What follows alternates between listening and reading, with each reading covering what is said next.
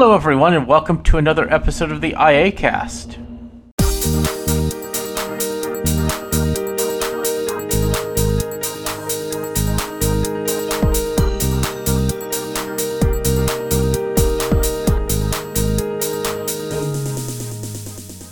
Alright, with me today I have Jason Earls. Hello everyone. And Taylor Arndt. Hello everyone. Alright, so it's been a few weeks since we've done an episode, and there has been quite a bit of tech news. And so that's what our focus is on today, is kind of what's been happening in the world of tech in the last couple weeks. The first thing I am kind of excited about is that I found out the mask by Razer has been greenlit. It is now not just concept, it is a thing. They are developing it. Did you hear that this week, Jason? I did, actually. I had meant to let you know about it. I guess I didn't. I saw that and I was like, oh, Michael is going to be excited. Michael is excited. I cannot wait to get one of these. I don't know how long it'll take them to make or if it'll have all the features they wanted in it, but it's going to be a thing. The next thing that I found out that's interesting, did you guys hear that there's a proposal for Discord to be bought by Microsoft? Yes. I thought that was actually a thing. I didn't realize it was just a proposal still. It was proposed for, what was it, $10 billion? Holy, wow. Did you hear about this, Jason? I did, actually, and I believe you're right. My only concern, though, is that if Discord is purchased by Microsoft, that they, and I assume they'll do this, continue to allow it to sound as nice and as clear as it currently does.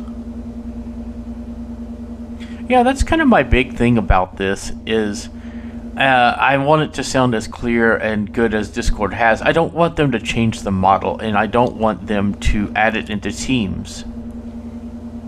That would not be ideal. Yeah. I think that, maybe add the technology into Teams, but leave Discord as it is. But the nice thing about Microsoft, they have been known to do that. I mean, look at GitHub. That's true. It's basically still being run as its own entity, right?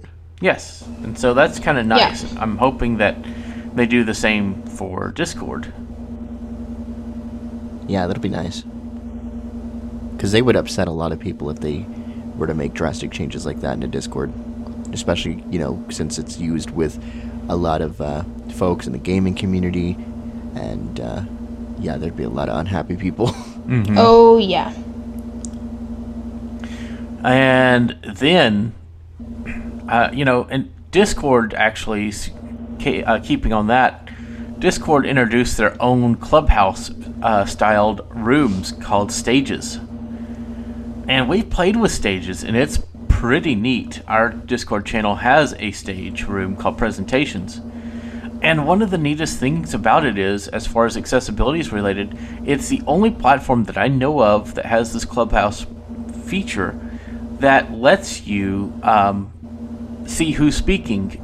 It's difficult because it doesn't always update for voice. I mean, it doesn't update for voiceover, but it's all text. So I'm really excited about that. Yeah, that seems like it's going to be really handy. I mean, who knows? Maybe they can update it and turn it into, I don't know, what, a live region or something? Something like that. Maybe. Yeah. But one of the things that another person on our server said was that it's nice that because every user profile gets a big color, each person's a certain color, and it has their picture on the stage and who's speaking. So it's easily determined who is doing what. So I love the low vision aspect of stage rooms on Discord. But it offers the same clarity, all the same features, raised hands, all that stuff. So it's really cool. And then on to the next Clubhouse stories. Folks are starting to get Twitter Spaces. So iAccessibility and my personal account have gotten Spaces. We have a few folks on our Discord server that have it, but it's rolling out slowly, and most people may get it by the time this recording comes out. But what do y'all's Taylor? What are your thoughts of Twitter Spaces? Well, considering that Twitter hasn't given it to me yet, and I've just only been a recipient of listening to people's rooms who have it, and a lot of my WordPress followers have it also, so they've been starting Spaces, and I like the concept, but it'll be interesting when I actually can experience it and when more people get on it, because right now there's not a lot of people on it, right? So we don't kind of know until, we see more people and more spaces are created, and it kind of becomes a little bit more popular. But I think it's a cool idea, and I like the audio quality. It's a little bit better than Clubhouse, I think, right? I think it's about the same. Jason, what are your thoughts? I don't have it yet. But, I think in some ways Clubhouse has better audio in that the iPhone doesn't seem to, I think it does go into the in-call state on Clubhouse, but Spaces has that standard, Discord or FaceTime shaping of the audio when you actually are speaking in a space, whereas Clubhouse doesn't seem to have that, and Discord, not Discord, Spaces does sound better when you are a listener. But other than that, the audio is clear. You're going to have some noise reduction because of the noise reduction algorithm that iOS is using, but it sounds good. And it's very interesting because we were discovering in a space the other day that I guess they have different interfaces for when VoiceOver is enabled and when VoiceOver is disabled. Well, that and on different phones, there's different user interfaces as well for VoiceOver users. Yeah, so that's definitely interesting. But, I'm not necessarily knocking it for that. It's just an interesting observation that we had discovered. So, another thing that's interesting in Spaces is there's the host, and then there's 10 additional speaker slots. So you could have a total of 11 people speaking at one time. So unlike Clubhouse, you have to be a little more selective of who you allow on stage. The other problem is, well, I call it a problem. It may not be a problem. You can only have one host. So only one person can be a host of a space, and you cannot transfer that. And some audio, like pulling out headphones from from your phone, may cause a space to implode. Think of the sci-fi movies where you see, a universe is imploding. You have echoes, and you have flashing of images and stuff as a universe implodes on itself. So we were in a space, and the person running the space ended it by pulling out their headphones, and it caused the space to have problems. And so you would go, it still showed the space being there, but it would have me saying the same thing repeatedly over and over and over again until it kicked you out. So it was this weird, trippy, this universe thing is detached, being destroyed. So it was this weird sci-fi thing. That's the way I think of it. So it was a very strange malfunction of the Spaces project. So it's still in development, but I think Twitter may have something going here because any of your followers can see it, and any of the followers of the speakers can see it and get notified. So it's a way to really build your follower base and to let people know who you are and what you're trying to do, and I think that's really awesome. iAccessibility will be having some spaces come up in the next few weeks. So, yeah, it's definitely interesting. I actually had experienced a malfunction with Spaces as well, where I was speaking, and then all of a sudden, I heard the audio make this sound, and eventually my whole phone started doing that, and then the Twitter app crashed, and then I reopened it and it was fine. Weird. Mm-hmm. So it was very weird. But I've only had that happen once, although I've not been in very many spaces, so...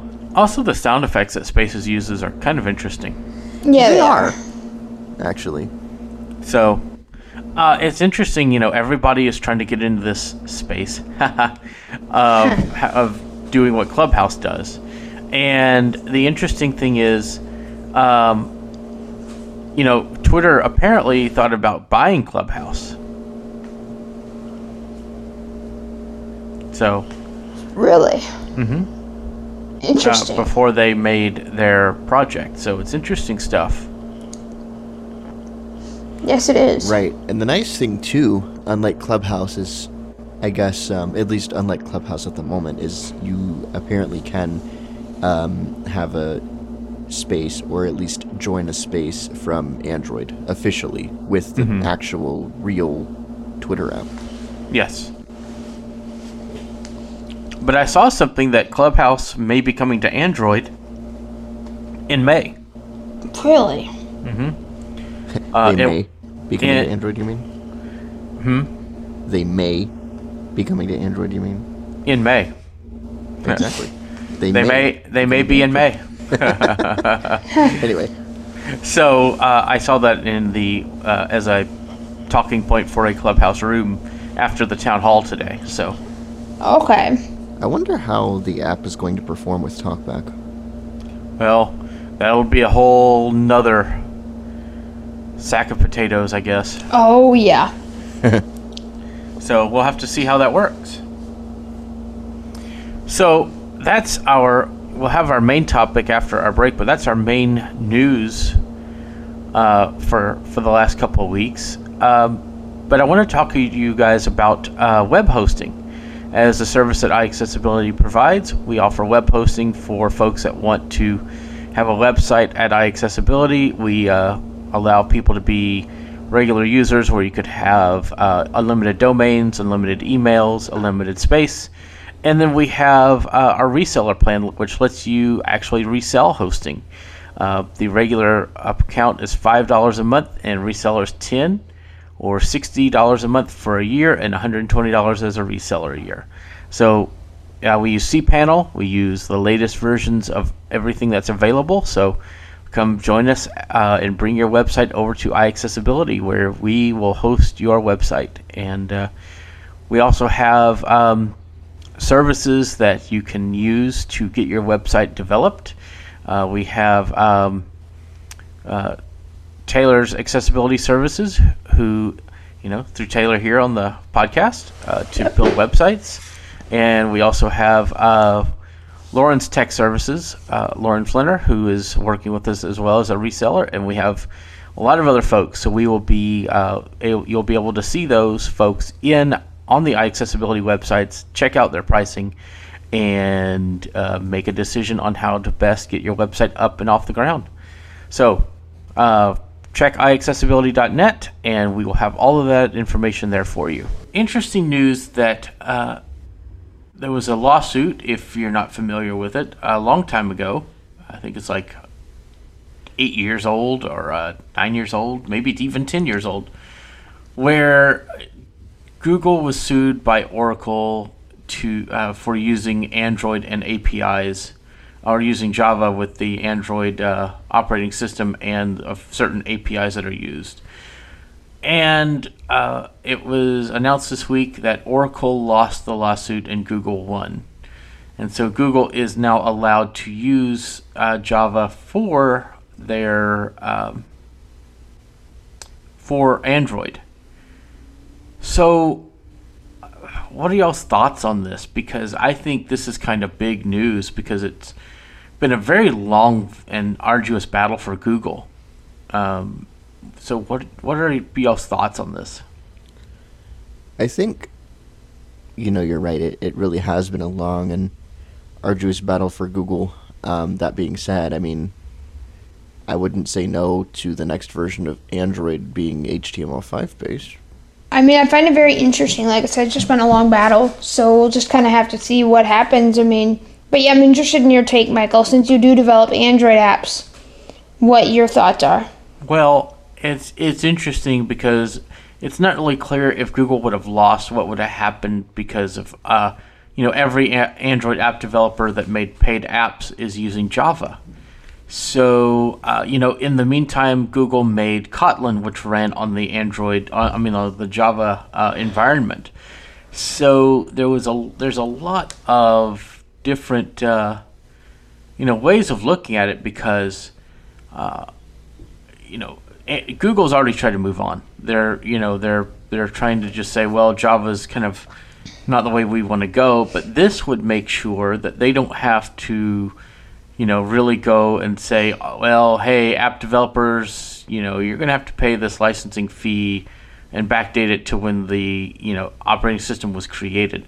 So that's at least good for the developers. Yes. But it's just I think it's good because Java is used in so many ways, and I kind of feel like this was Oracle's way of saying, hey, let's pick on Google because they're big. And they lost, and there was appeals and all this kind of stuff, and they officially lost. So I'm glad to see that Google is able to continue using it. Developers continue using it, but it's interesting because now a lot of internal Google apps are being written in Rust for Android. So that's, it's interesting that they're opening the platform up to different languages. But I don't think we'll see an Android app be written with HTML5. I think, if they would have to put Electron on Android, and I don't think that that's going to be anything, worth doing. Maybe React Native, maybe, other things, but I could see them using something like, some other kind of way to build apps, another programming language, and then just keep using the material design model and the user interface stuff that they're using. So maybe, it would be neat to see Python, but I know that won't happen. Or even if they would use Node.js, that would be kind of cool to work with it. But I don't know. We're just going to have to see where they go. But the reason why this is important to me, it signifies that Google has made it a precedent that they can now work with the developers can work with Google in any language, Java, Kotlin, or however you want to build your apps, and you're not limited. You don't have to worry about the impending doom of Java being removed and your app be taken out of the store. That's definitely an interesting point. I mean, because they could technically build, like I said, apps with Ionic or PhoneGap or any of those other frameworks, React Native. I mean, there's already a lot of React Native apps out there. Yep. Or even Xamarin. Oh, goodness gracious. It's already there, but you know what I'm saying? There's so many possibilities, and it's just opened up more. Yep.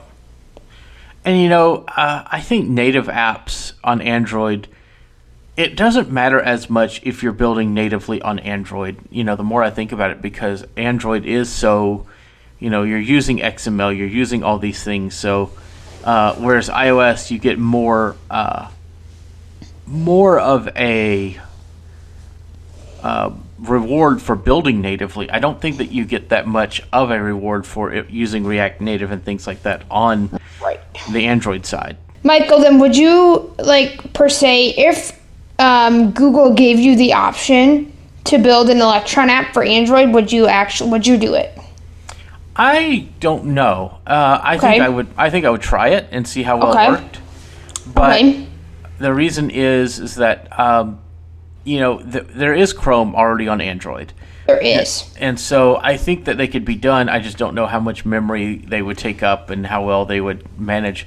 But if you really look at it, every Android app takes up a lot of memory, because basically when you want to create a music player, you're creating almost a service, like a separate application. If you want to, in every screen that your app has, you're basically making a separate application. And the way that these little applications work is they talk to each other and send data back and forth. and they're allowed to do that in the walled garden because they're all in that walled garden, but they're still individual apps. And because the crazy thing is that if you know enough about another person's app and they donate, information, you could talk to Spotify and bring up a specific page from your app, and you go back and you're back in your app. So it's like weird that the way Android apps work, that they are not like little, they're not walled off as much as Apple apps are. Interesting. So. That's an interesting perspective. Like, especially because you are a developer and you work with a lot of Android apps. So, yeah, I mean, it's going to be interesting to see the change in Android in the next few years. And there was an article that was released on what Chromebooks would be getting Android 11, which is not even Android 12, and, the Braille Note, the Braille Sense 6. I keep changing the names on these. It's getting Android, is it 11 or 10? I think it's 10. 10. Yeah, I believe it's 10. And so it's interesting seeing these newer devices get this stuff, and the older versions of Android going away. It's interesting to see if we continue. I think we'd have to get to like Android 15 or so before we started seeing a move off the Java platform for development. Because if they added, say, the ability to do, Rust or Python or some other language as a replacement to Java, then you would be looking at only supporting that version of Android, and you couldn't go back versions. So it'll be interesting to see how long it will take before that support is adopted by developers, because Android 12 is still, as far as I know, a Java-based version of Android. So if they want to change to something new, it would start with Android 12 or Android 13, but then anything on Android 12, 11, or 10 would no longer, you couldn't support those versions of Android with your new app. Correct. Unless they had a compatibility layer, right? So, which if they did that would be, because it's Java related and you would be doing it at runtime and not compile time, that would also take up a lot of memory, more so than Java, because you're going from one thing to the other on the fly. Yep. So either way, it's a memory. Either way you look at it, no matter what you do, it's going to be more of a memory hog. So it'll be interesting to see where Android goes with Java in the future. So I feel like this was a pretty interesting topic this time. So next time we won't have as much as an advanced topic for our main part of our show. But I figured, sometimes these things can be educational for folks that don't know a lot about programming. So I wanted to throw this in here. Yeah. So with that, do you guys have any final comments to wrap up the main topic for today? I mean, it's definitely going to be interesting to see the changes that this could bring to both Android and Chrome OS. Especially, have we heard anything else about Google's Project Fuchsia? There's talks that is still actually in production, so it's not. I forgot about that. It's not canceled, and that may eventually replace Android, but it is still in development, and so it's kind of a internal thing running at Google, as far as I know. Okay. I just was thinking, though, I was like, I wonder how that is going to be affected at all, if at all. So. Okay. Yeah, that's a good point. I totally forgot about Fuchsia. It's one of those things. It's like Google has so many projects. It's like we forget, you know. I know. And then when they kill something, we're like, wait, what is this? Right. It's like you guys had a RSS feed software at one time. Right. Really? What? All right. So, we'll go ahead and wrap up for today. But as usual, let's start us off. Jason, what is your pick for today, and where can we find you online? So, I have actually been talking on my pick this entire show. And my pick is not a show, but it is the M1 MacBook Pro. So I officially, finally have the 13-inch M1 MacBook Pro. So what you guys have been hearing me speak on are the built-in microphones on the machine. So this is the Studio Array microphones. I don't know if there's really anything negative I can really say about this machine yet, other than I wish the speakers were slightly louder, and I wish I had more ports. But that being said, I mean, like, nothing I do on this machine has felt slow. Whether it's, messing around with Logic or, browsing pages in Safari. I've had pages that wouldn't read because they were infinitely busy on my Mac read fine on this one. It's great. I'm not minding the touch bar. Autofill with Touch ID is amazing. These microphones are amazing. I mean, I love this machine. So, yeah, it's totally my pick. As far as where people can find me, you can find me producing content for iAccessibility. You can email me at jason@iaccessibility.net. You can also follow me on Twitter at JDE, that is Juliet Delta Echo 91. And if you happen to see me around on Twitter Spaces or Clubhouse, feel free to say hi. Awesome. And Taylor, what about you? What's your pick for this week, and where can people find you online? So you can find me online. I have produced some content for iAccessibility. You can email me at taylor@iaccessibility.net. You can check out my website, Taylor, TaylorArndt.com. You can also visit me on YouTube at Taylor's Tech Talks. So if you like to hear me talk, you can go there and check out my new WordPress series that I'm doing. You can find me on Twitter at Taylor_Arndt22. You can find me on Clubhouse and Twitter Spaces. Maybe, if I ever get it. And my pick, let's see. Well, since I really didn't get any new technology since the last time that we talked, I would say that the thing I've been doing the most lately is WordPress stuff. And I would say if you're trying to build a website, you want to make sure that you have a good form plugin. We just got something called Gravity Forms, which will help us make awesome forms with payment systems, and it's very accessible. So, that is my pick. I know it's a little bit advanced, but I had to come up with something on the fly here. And yeah, that is where you can find me and my pick for the week. Awesome. So my pick for this week is a book series I've been reading called Expeditionary Force. The Audible versions are great. I'm in book 6. I think there's like 12 books in this series. It's very long. They're like 15 to 17 hours long. First one is called Columbus Day, and it's about it's a sci-fi series. Aliens come to Earth and attack. It turns out the aliens that attacked are actually the good guys, and they were trying to make Earth not somewhere where the enemy would want to come, and then so they go out, humans go out into space, and it's about a group that takes control of this starship and helps keep humanity safe. So it's an interesting series. There's a lot of funny, hilarious moments, and the audiobooks are great. There's a AI that is hilarious.